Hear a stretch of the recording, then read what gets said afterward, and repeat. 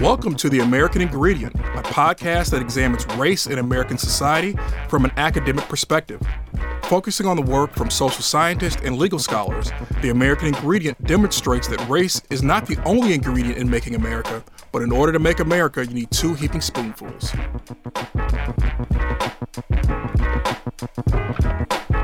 One of the things we know about politics is that it's about groups.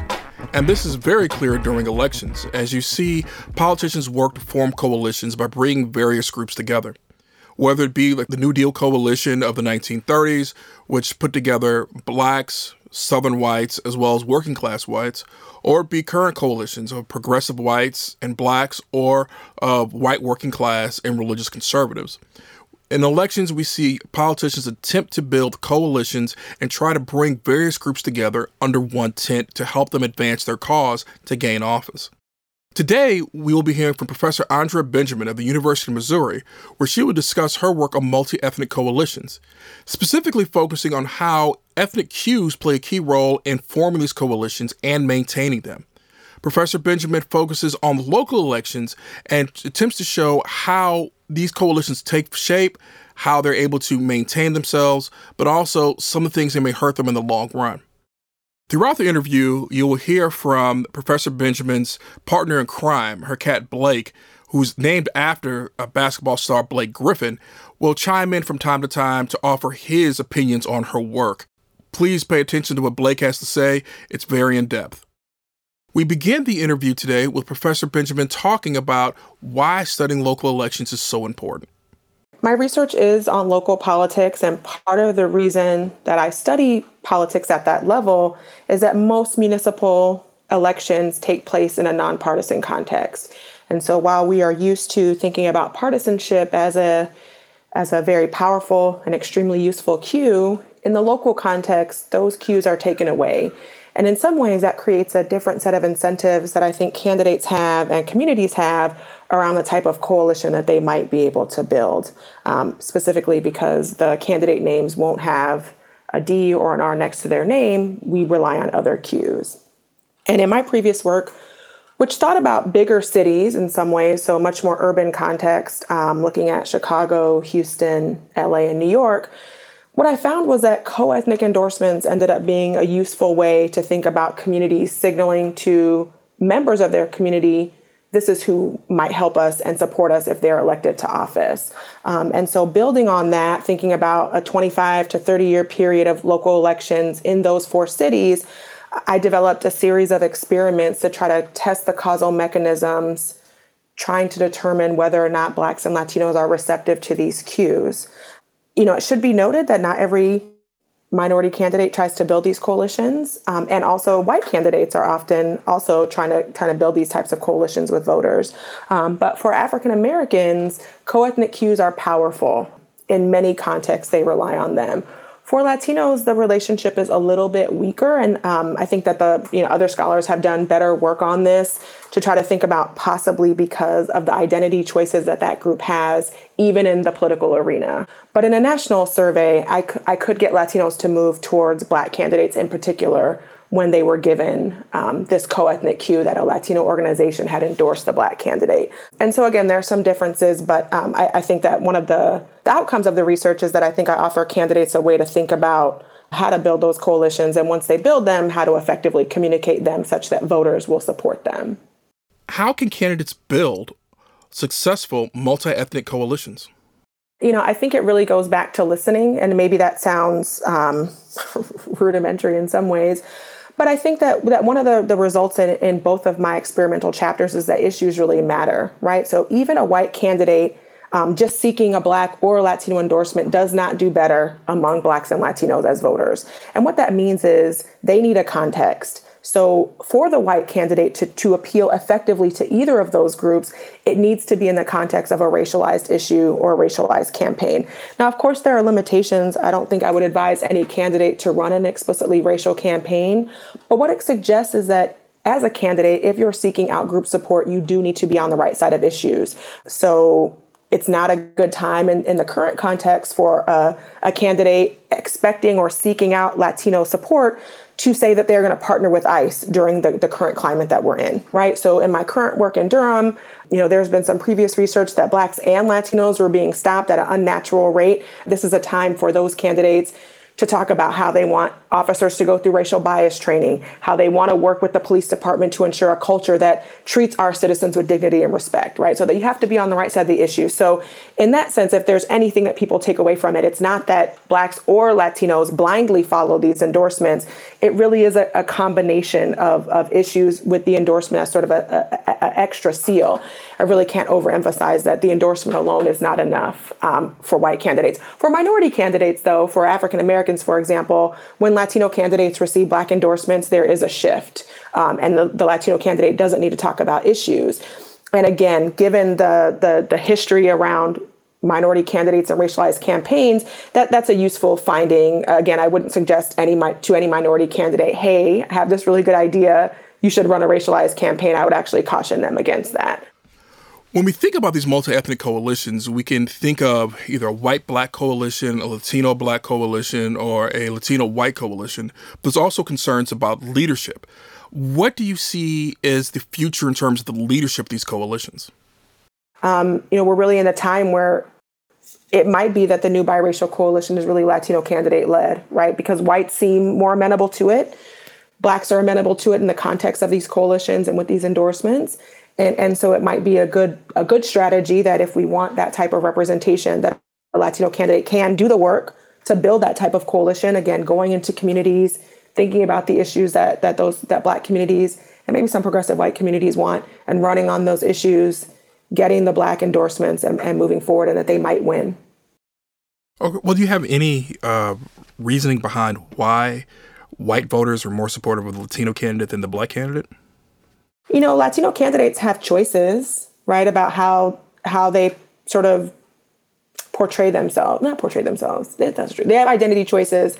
And there are ways in which, some Latinos are racially white, and so they don't have to say too many things. But, some of them are obviously racially Black. But I think when they make the choice to run in an explicit Black Latino coalition, they are making a racialized choice, right? And so that's an option that Black candidates haven't ever had. And so in that sense, exploring that dynamic is something that I have a paper on, although that paper also takes into account partisanship. So it's a little bit different. But I want to say that there's probably some better research on sort of hierarchies, and that maybe Latinos are preferred to Black candidates in some ways, just in the hierarchy of people's mind. Now, one more thing that you've mentioned quite a bit is that in the local elections, there aren't party cues. Can you talk a little bit more about why party is so important for understanding the coalitions that we take shape, or understanding the Black and Latino vote at the national level, and why the local level, with the absence of partisan cues in terms of somebody's running as a Democrat or somebody's running as a Republican, changes the way people interpret candidates? At the national level, the coalitions are, I think, much more clear. In 2004, there's sort of this controversy or this talk that, Bush did so well with Latinos.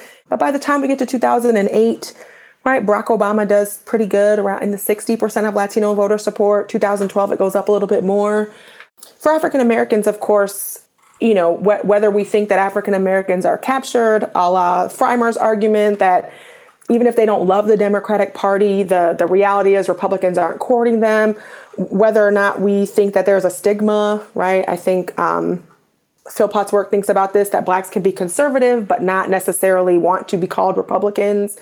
And of course, when referring to Frymer, Professor Benjamin is referring to Paul Frymer's work, Uneasy Alliances, Race and Party Competition in America, where he discusses the difficulties African Americans have in the two-party system.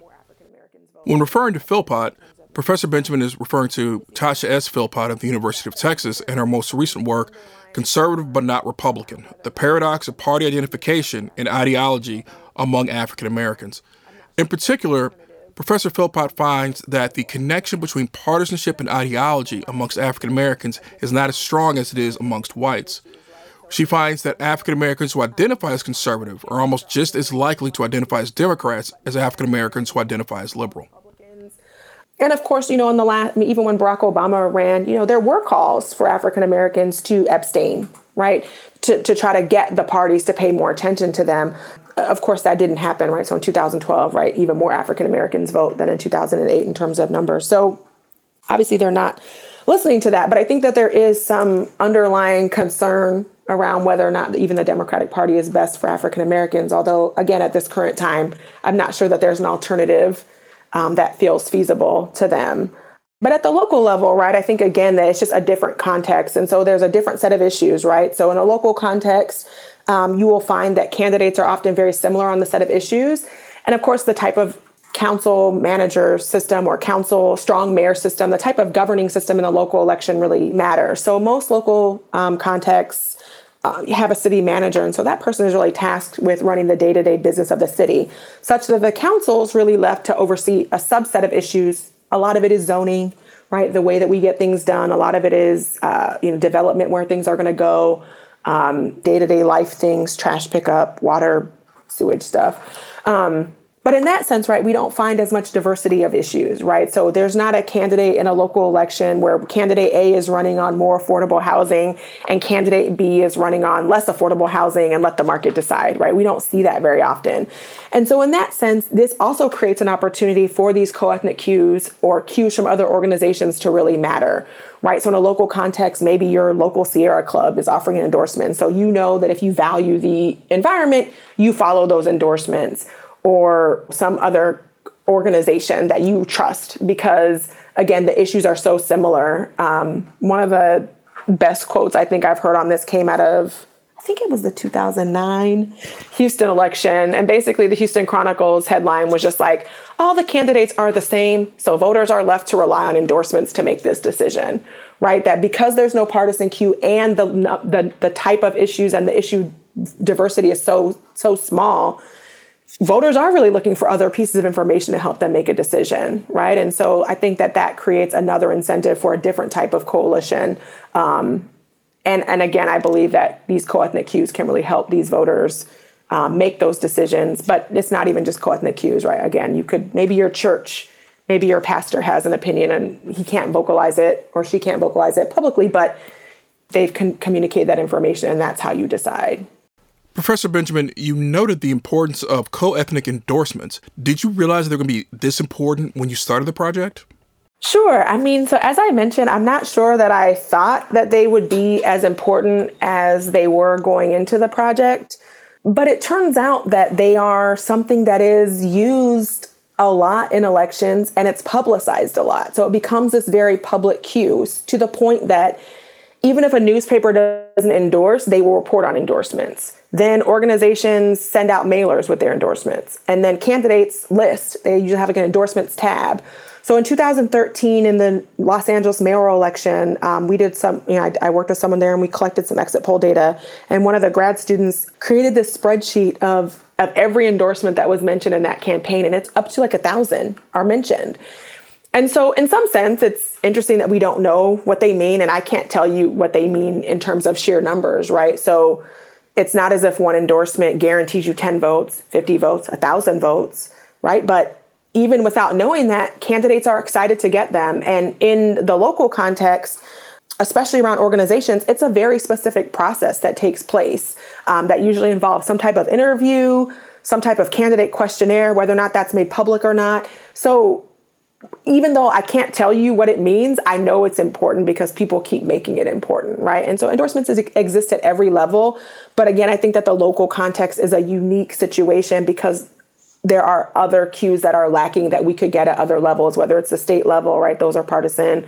The national level is partisan. And so it just becomes this unique opportunity. And so then endorsements, I think that they matter. And in some work that I have that's almost ready to come out, we just sent the page proofs back. One of my undergraduate students and I have a paper on this in the city of Durham, and we sort of control for a bunch of other things. We still know that partisanship kind of matters in local elections, even though the queue is there. And so in terms of candidate support for a city council election in 2015, we include the race of the voter. We include partisanship, ideology, age, education, gender. And then we asked voters, are you aware of who a candidate was endorsed by? And we also asked about some issue preferences. And so awareness of a candidate's endorsement is significant and positive across all 6 models. So the voters are very aware of these endorsements. And it's not causal, right? So I'm not saying that they cause voters. But again, even if you thought, oh, no, it's just partisanship. Partisanship only explained vote choice for, I think, 2 candidates, education for a couple of candidates, gender, ideology mattered for maybe 1 candidate, right? So that across all the models for each candidate, which there were 6 candidates in that election, the awareness of the endorsements was still a strong predictor. And so we're still kind of fleshing out what we think that means sort of as we move forward with the rest of this project. But I think that's interesting, right? That even if people say, oh, they don't matter, well, I can't tell you that they put someone over the top, but the voters are very aware of them. And so I think in that sense, they matter because we continue to send out the mailers. We continue to advertise. The newspaper continues to report on any endorsement announcements as if it is news, right? So to the extent that a voter hasn't had time to do their research, is maybe on the fence about particular candidates, I think they can use these endorsements as intended by these organizations, which is we vetted the candidates, we've done the research for you, use our information. Could you also argue that endorsements provide legitimacy to candidates as well? 100%. So this is something that my co-author and I, Alexis Miller, who is in her first year of grad school at the University of Virginia, we really went back and forth on this, right? Because I think in the early version of the paper, it seemed so innocent, right? And maybe that's not the right word, but we just viewed these endorsements as very unbiased. We did the research, we interviewed the candidates, we endorsed this person, we had a body, our membership voted, it was deliberation. But then we started thinking about it, and the title of the paper is Picking Winners, right? Because we think that the organizations are also calculating a level of viability, right? And so if a candidate is great and is right on all the issues, but has raised $1, I don't think they're going to get the endorsement, right? They need to show and prove that they can win because that's what the organization wants, right? They have a set of preferences, but those preferences won't matter if they can't translate them by winning. And so it's a fine line. And I just did an interview 2 weeks ago here in Durham with our regional AFL-CIO, so the Triangle Labor Council. And the person in charge was explaining to me their process, and he said it. He said, it's a mixture of issues and viability, right? And so they're really trying to find that balance. Thus far, we've been talking about your book project and how you examined elections using survey experiments and using a variety of survey data of various cities. Currently, you're working on a very in-depth one-city project focusing on Durham, North Carolina. Can you tell us a little bit more about this Durham project? Thank you. That's such a great question. I'm really excited to talk about the Durham project. So in some ways, I think when I was explaining my book earlier, it just sounded like experiment, experiment, experiment, experiment, experiment, experiment. And that is kind of how the book feels. So with the Durham project, it feels more personal. It feels like the reader is going to get to know candidates and get to understand processes that are sort of left unsaid in the first book. So here it's much more qualitative. I think I've conducted over 30 interviews now, maybe 35 interviews with candidates running in 2015 and 2017, with organizations, again, trying to understand their process. How do these endorsements come to be? What is the process by which your organization determines them? People who are serving on city council, how did you run? Did you seek out the endorsements? And so in that sense, it feels more personal, and that I think the reader will get a better sense of sort of some of the details. In other ways, it feels big, right? So we have 2 sets of exit polls. So we're fielding a poll right now in the 2017 election. We have the 2015 data. But the other thing is that I really believe that this project is generalizable. I think many cities are facing what Durham is facing. We have come to a place where our city is economically developing, right? So cities are sort of, having a rebirth. People are moving back to the city, and that has brought us gentrification. So now in light of gentrification, we have a new group here who is much more wealthy. They have more disposable income, and they want nice things. And that's great. And that's great for economic development. So we've seen cities sort of respond to that. Downtowns are thriving. And at the same time, cities that are not the cities that we think of, not the cities from my first book, are getting new immigrant groups, right? And so it's been an exciting time, right? We have new people coming, and those 2 new groups are putting a pressure on our ecosystem, right? And so as we develop downtown and we say, oh my goodness, there's all these nice new condos, some of them are going to cost $1 million. people who have lived in this city for 10, 20 years cannot afford those condos. And so they're being displaced. And that's sort of an issue that a lot of cities are facing. And what I'm really trying to understand is, what does it mean for groups to incorporate, right? So thinking about, how do minority candidates, Blacks, Latinos, liberal whites, how do we get into office? How do we make sure that we can ensure the policies that we think are beneficial to our city become a possibility? And I think in this context, again, like in Durham, we've had a Black mayor since 2001. So by Browning, Marshall, and TAB standards, we've been fully incorporated. But over the eight councils that we've had in that time, there's only 2 councils, so only a 4-year period where the council wasn't majority Black. So Blacks have done well here, and yet Blacks are more likely to live in poverty here. They're more likely to be harassed by the police here. There's such a class divide, such that if you're a middle class Black, I think you think Durham is great. If you're not middle class Black, you're struggling. So what is it meant to have this representation, right?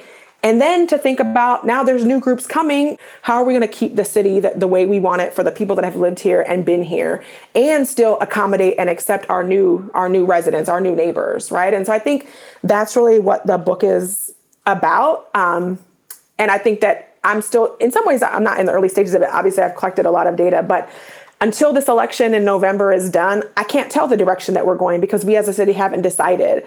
And so I think that there's a lot going on. I think people are really excited about electing a new mayor. But as I like to tell people, the mayor, we have a city manager system. So our mayor and council is 7 people, and they all have the same vote. And so in addition to that, we also need to think about our council members, right? So who are we electing totally that we think is going to move the city in the direction that we think as a voter is the right direction, right? And so that's really the choice that we're being faced with. But the candidates are similar but different on some stuff, right? And so it's been interesting to watch the community engage with them, and watch the candidates sort of appeal to those blocks. And I can't even predict who I think is going to win, which is probably the most exciting thing about the election, is that I too, on election day, in addition to collecting data, will be just waiting to see the result. And I'm really excited.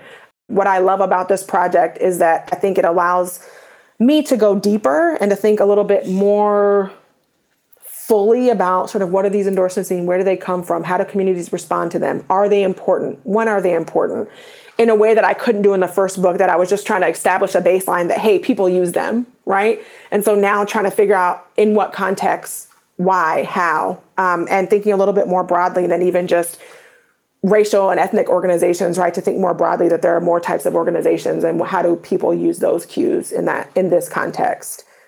Now, one thing I do want to do is I want to go back to something you mentioned earlier, and that was the work of Browning, Marshall, and TAB regarding, Black inclusion, so post-65 Voting Rights Act. Could you explain their argument and how their argument is attached to what you're doing?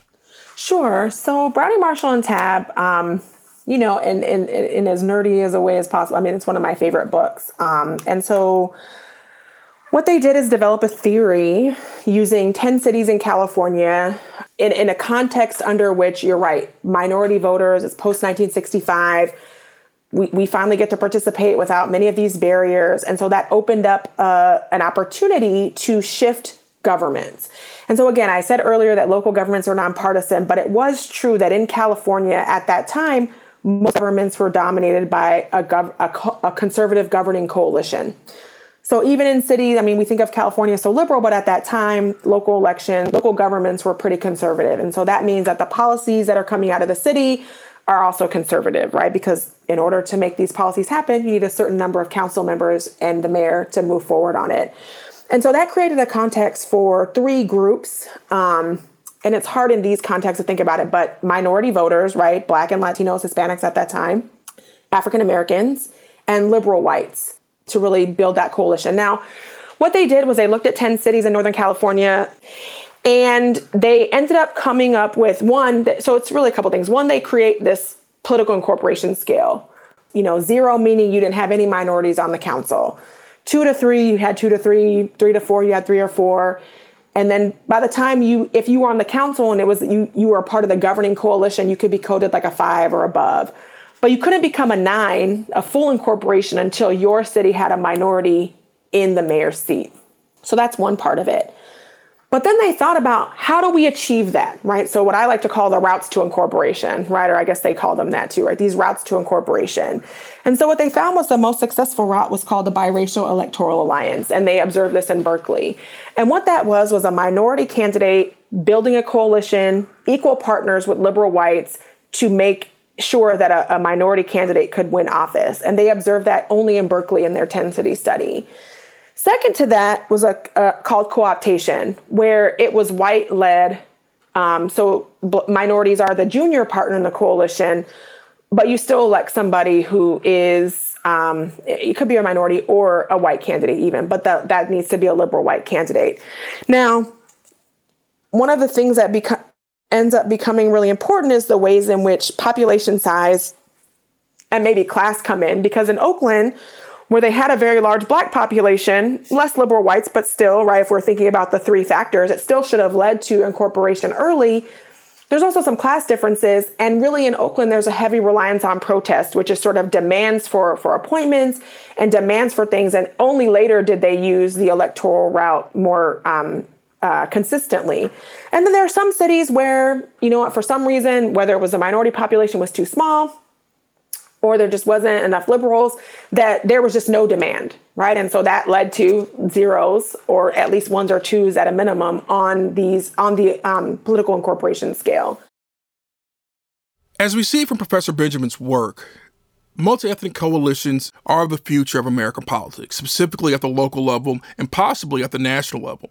And the ability for these coalitions to be formed and maintain themselves is based upon the reactions of elites. The creation of Black and Latino coalitions have potential, but also have potential to fall apart. So it's very important as we go forward in looking at local elections, where partisanship is not as important, of how other cues come into play and how they may dictate the future of American politics. Furthermore, if you're more interested in the opinions of Blake the Cat, you can follow him on Instagram at Blake Griffin the Cat.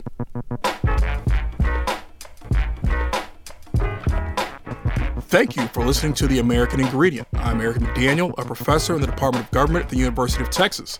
I would like to thank Michael Heidenreich and Jacob Weiss for their assistance, along with the Department of Government at the University of Texas and the University of Texas's LEITS Development Studio.